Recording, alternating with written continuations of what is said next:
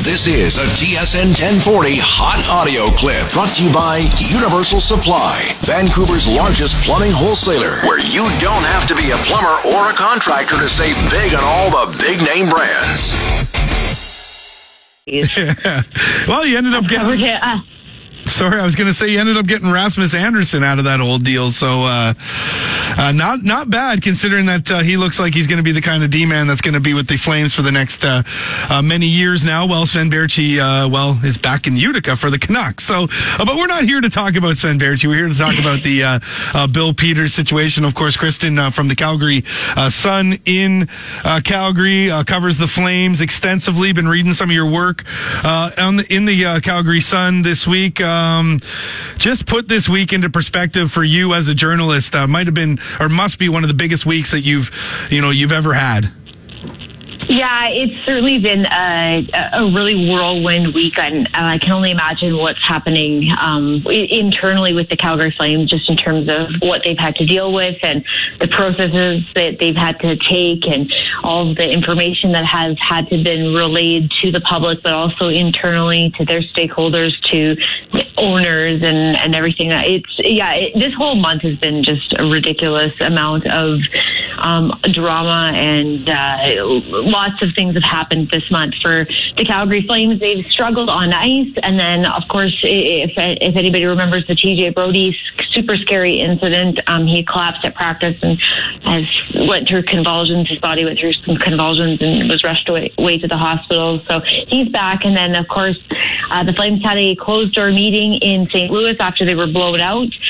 And then this week has just been a really sad week, really, like in a lot of ways, just with the state of hockey and just kind of shining a light onto some issues that, maybe we didn't really think about before, especially, obviously, was what has happened with Bill Peters this week. It's been a pretty whirlwind week. It was yesterday, Bill Peters submitted his resignation letter to the Calgary Flames, and they accepted it, and that sort of put an end to what has been a long saga of internal investigations and just uncovering some details. Brad Treliving's had to be in communication with a number of different members of the Rockford Ice Hogs organization and Chicago Blackhawks organization and Carolina Hurricanes. So I'm sure everybody's looking forward to tomorrow being the start of a new month, for sure. Yeah. Kristen, was there any friction in the dressing room between the players and the coach before all this stuff happened?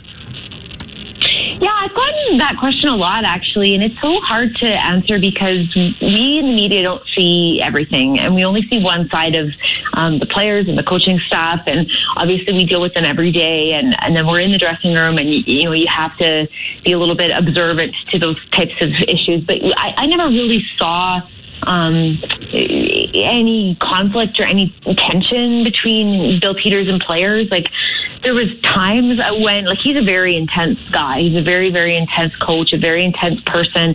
He's so analytical when it comes to the game. So sometimes, communication isn't necessarily his strongest suit. And obviously that was the case. I think with this whole, it's just been pretty. It's hard to gauge. It's hard to get a sense of if there was a lot of friction, if he didn't get along with players. But certainly there were some tense times, I would say, dealing with him as a member of the media. And I'm sure there was some tense times between one-on-one conversations that he had with players. But he's a guy that's hard on his players, and we saw that. And obviously the physical abuse allegations, there's no place in the game for that.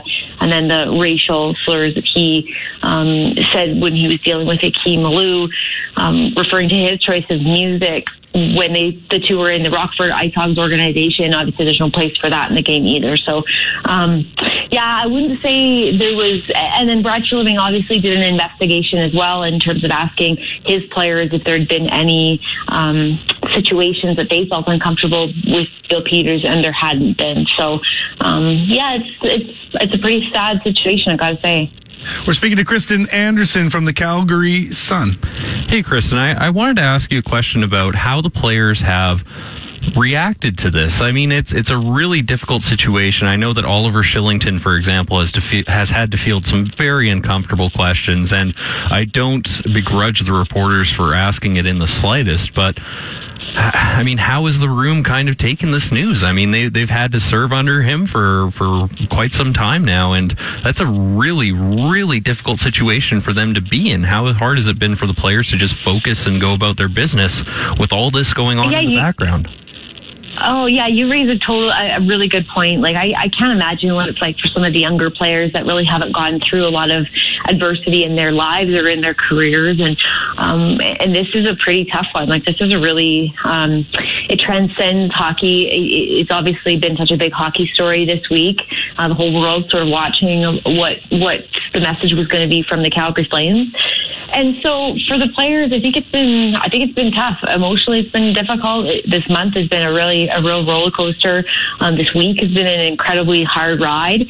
I think the good thing is the guy that they have in place right now, the interim head coach, Jeff Ward, is a perfect person for this job right now in terms of maintaining a sense of calmness over the waters.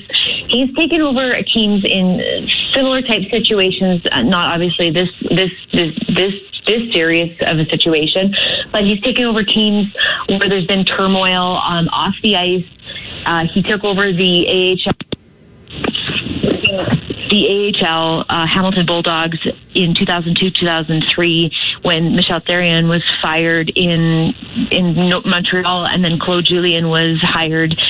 So he took that team to the Calder Cup finals that year and was named the AHL head coach. So he's a good communicator. He's really perceptive when it comes to players' emotions, and he takes the time to get to know them and talk to all of the players. And he's seen. I mean, from what we've dealt with him, from our everyday dealings, he's a super nice guy. He used to be a school teacher, so he has that basis of communicating with young people, and just people in general. He's a really experienced coach. He was with the New Jersey Devils organization, and he won a cup in Boston, and then he won a championship in Germany as well too. So he's had a wealth of experience.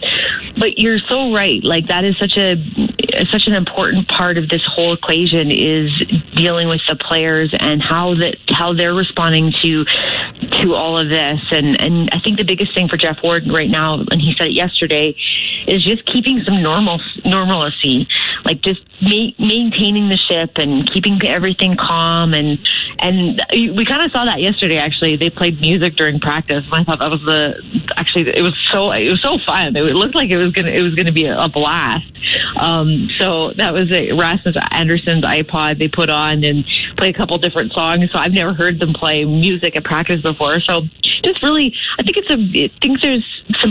we're going to see a positive story come out of this at the end of the day. And was Rasmus Anderson playing a lot of ABBA, or can you confirm what sort of Swedish music he was playing for the team there?